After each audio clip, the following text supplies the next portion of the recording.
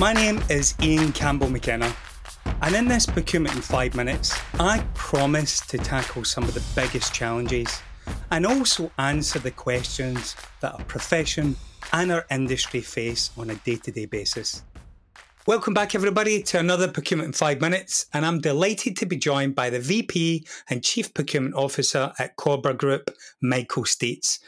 Now, he will tell us why being an innovator and challenging the status quo thinking is the key to organisational success. But before I introduce the guest, at no other time has an awareness of the importance of procurement and supply chain been as universally elevated as it is today. Now, the question is this: are you, as a procurement professional, up to the challenge of increasing expectations and the corresponding need for creative thinking? Now, as someone who's passionate about people, culture, leadership, and entrepreneurship, Michael can help teams not only embrace new and exciting challenges, but enable them to reimagine ways the world should work versus simply improving the way it does work. For this and many other reasons, he is in a great position to answer the question, why is it important for procurement professionals to have an entrepreneurial mindset? Great to have you on the show, Michael.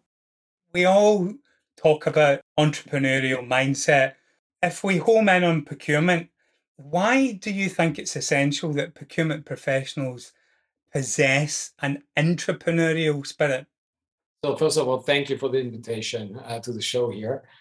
Our DNA is to work and act as an entrepreneur and transform that in the procurement and supply chain perspectives. We sometimes tend to look too deep into our P&L contribution. Entrepreneurial thinking, for me, is thinking in different perspectives. And it starts with how do we contribute to the top line? And here we can play an essential part doing we foster the supplier innovation topics. And so because fostering supplier innovation is contributing to the stability and to the further growth of the company.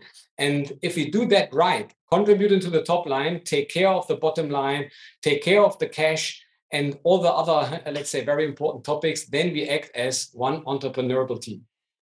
Can you kind of delve deeper into that? What do you specifically mean by entrepreneurial spirit?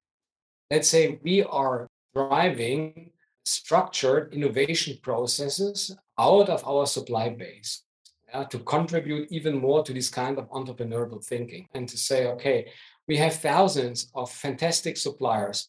We have internally thousands of fantastic engineers. And here, as a technology company, it's our duty to bring both sides together and foster even the growth of the company.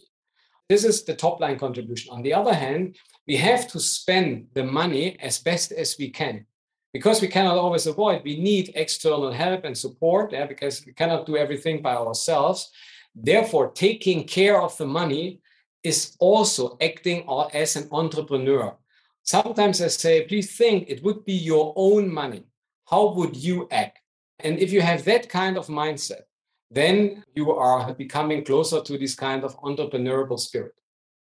Would you say that when, for example, if a leader is growing the team or building a team and they take a traditional approach to bringing people into the business versus looking for an entrepreneur, how does that impact the business?